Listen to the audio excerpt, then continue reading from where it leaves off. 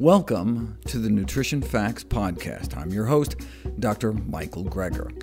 I'm thrilled that you've decided to join me today because the more I learn about the latest in nutrition research, the more convinced I am that this information can make a real difference in all our lives.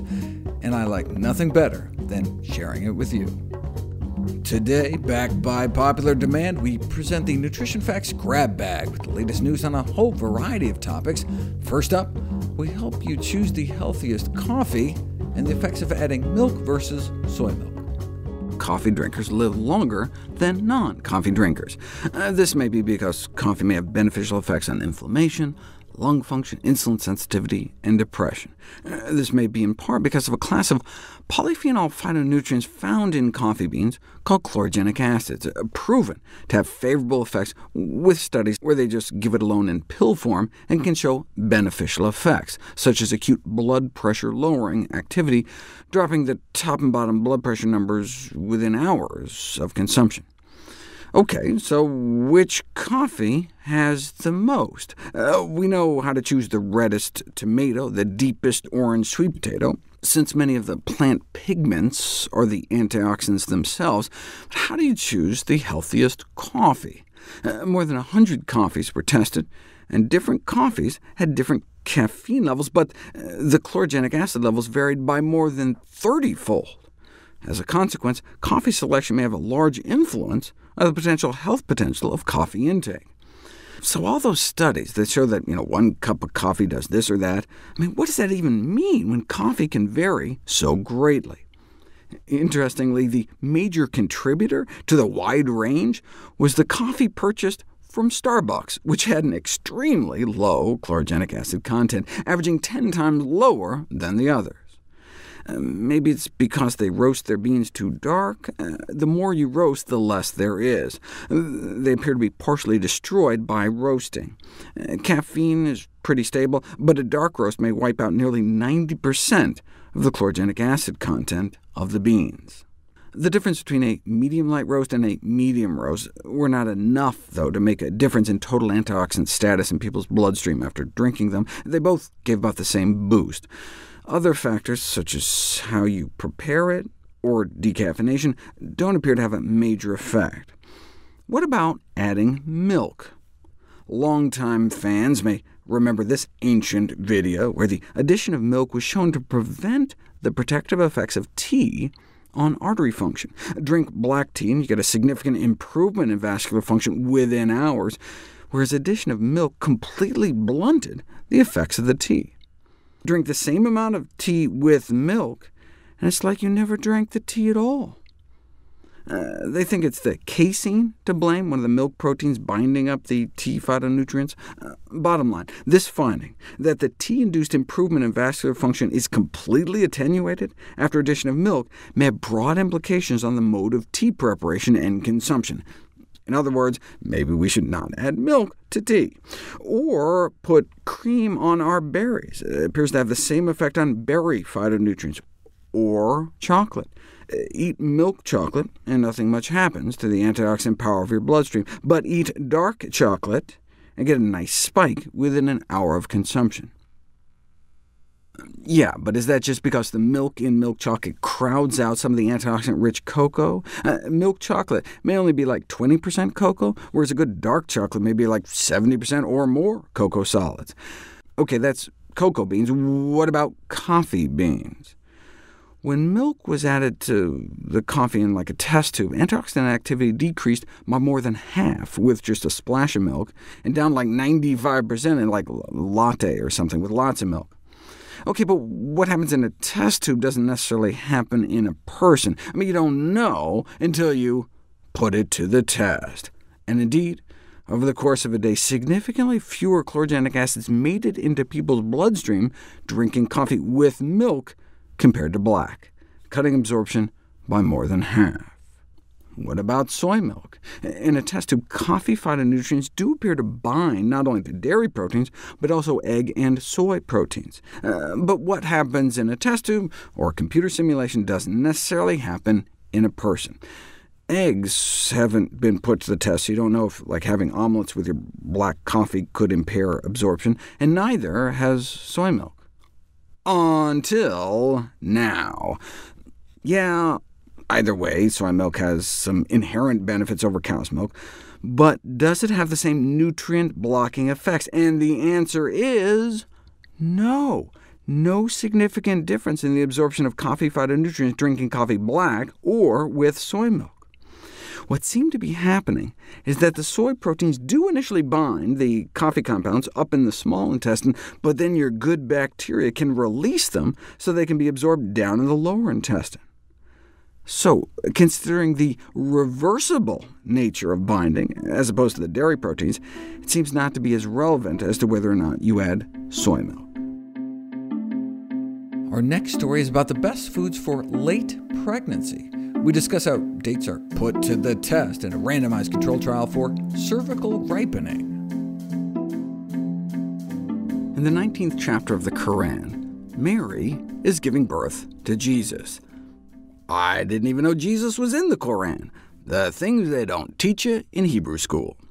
It says the pains of childbirth drove her to the trunk of a palm tree. She cries out, and she is answered by Gabriel, archangel, and evidently obstetrician. Who knew? Shake the tree, he says, and it will drop upon you ripe fresh dates, and you'll be all better. No epidural necessary.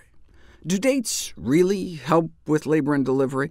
It would take a little over 2,000 years, but researchers finally decided to put it to the test.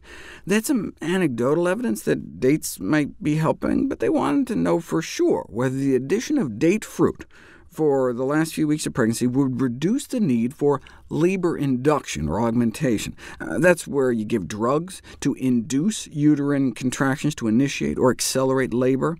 It's one of the most commonly performed obstetrical procedures in the U.S., dramatically increasing over the last few decades, from less than 10% of deliveries to now nearly a quarter. There are certainly legitimate medical indications, but are often done just for convenience. And not necessarily the convenience of the patient, but the provider, who may also have perverse financial incentives and other reasons to want to speed things along. Dates might not help with those factors, but might they help foster a normal, spontaneous delivery? Let's find out. A prospective study, women eating 6 dates a day, that's totally doable, during their last month of pregnancy versus no dates at all. And the women who consumed date fruit had significantly better cervical dilation, significantly higher proportion of intact membranes, that's a good thing, and spontaneous labor occurred in 96% of those who consumed dates, compared to 79% of women in the non-date group, with significantly less drugs used. And the labor was shorter, as in about 7 hours shorter overall. It is therefore concluded that the consumption of date fruit in the last 4 weeks of pregnancy significantly reduced the need for induction and augmentation of labor. The results warrant a randomized controlled trial. Wait, what? The women weren't randomized? They even talk about how it was hard to find women who would agree to not eat dates because it's part of their cultural beliefs. So you can totally imagine how there could be all sorts of differences between the women who ate dates and those who agreed to go without that could account for the findings. Maybe the date eaters were more religious or higher socioeconomic status, or who knows? Yeah, you could argue, what's the downside? Might as well give dates a try, but that's not good enough. I want to know if they actually work. But there had never been a randomized controlled trial until 3 years later. The effect of late pregnancy consumption of date fruit on so-called cervical ripening in first-time mothers. In the last few weeks of pregnancy, hormonal changes cause the cervix, the opening to the uterus, to start to ripen, to soften, so that when the contractions start, it can more easily dilate open. And at this stage, the cervix loses its integrated structure and therefore becomes soft and dilated as soon as strong contractions begin. Through a ripe cervix, you can push a baby out with like 20 pounds of pressure per square inch, but if the cervix isn't there yet, it can require more like 200 pounds of pressure.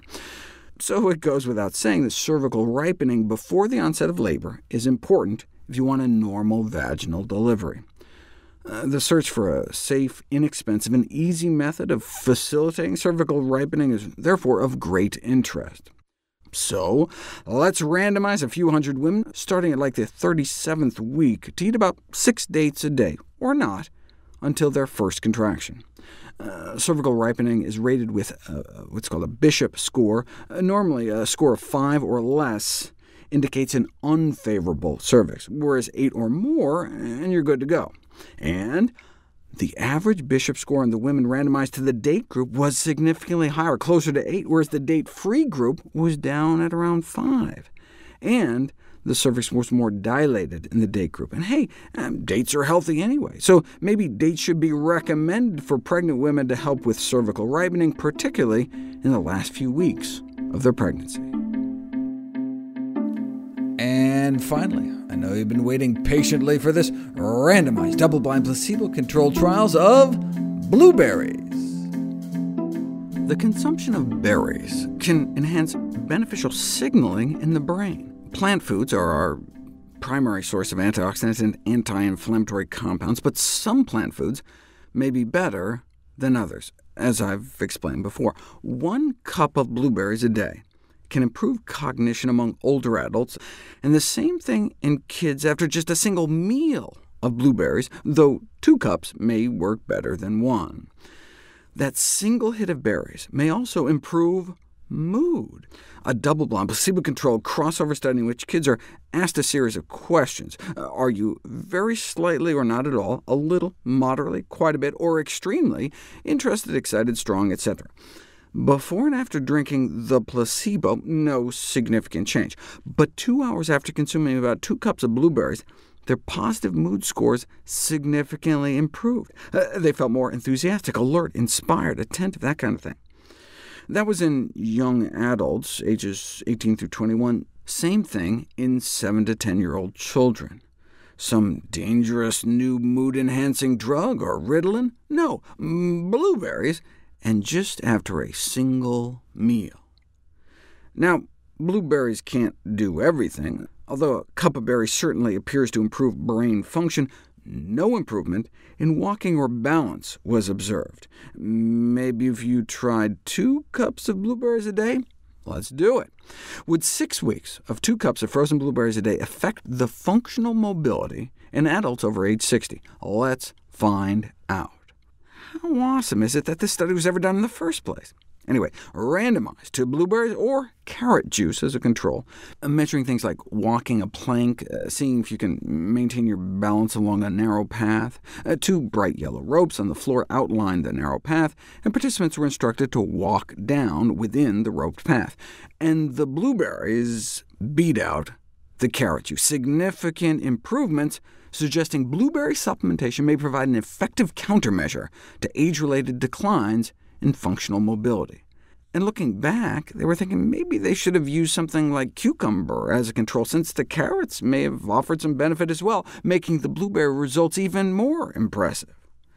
Overall, this study demonstrates the need for greater exploration of blueberry supplementation as a non-pharmacologic countermeasure to the public health issue of age-related declines in independence. Or to use the pun version, dietary interventions with phytonutrient-rich foods such as blueberries present a potentially fruitful strategy for combating some of the deleterious effects of age-related neurodegeneration.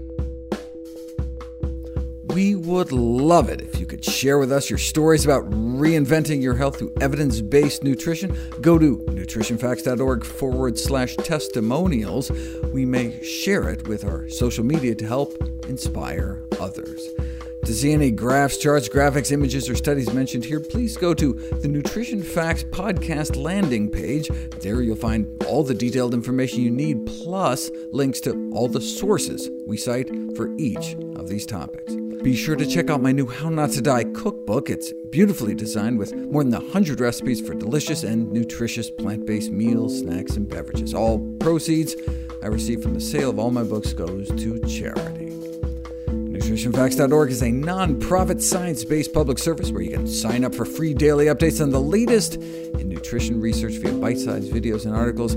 Everything on the website is free. There's no ads, no corporate sponsorship, strictly non-commercial, not selling anything, just put it up as a public service, as a labor of love, as a tribute to my grandmother, whose own life was saved with evidence-based nutrition. Thanks for listening to Nutrition Facts. I'm your host, Dr. Michael Greger.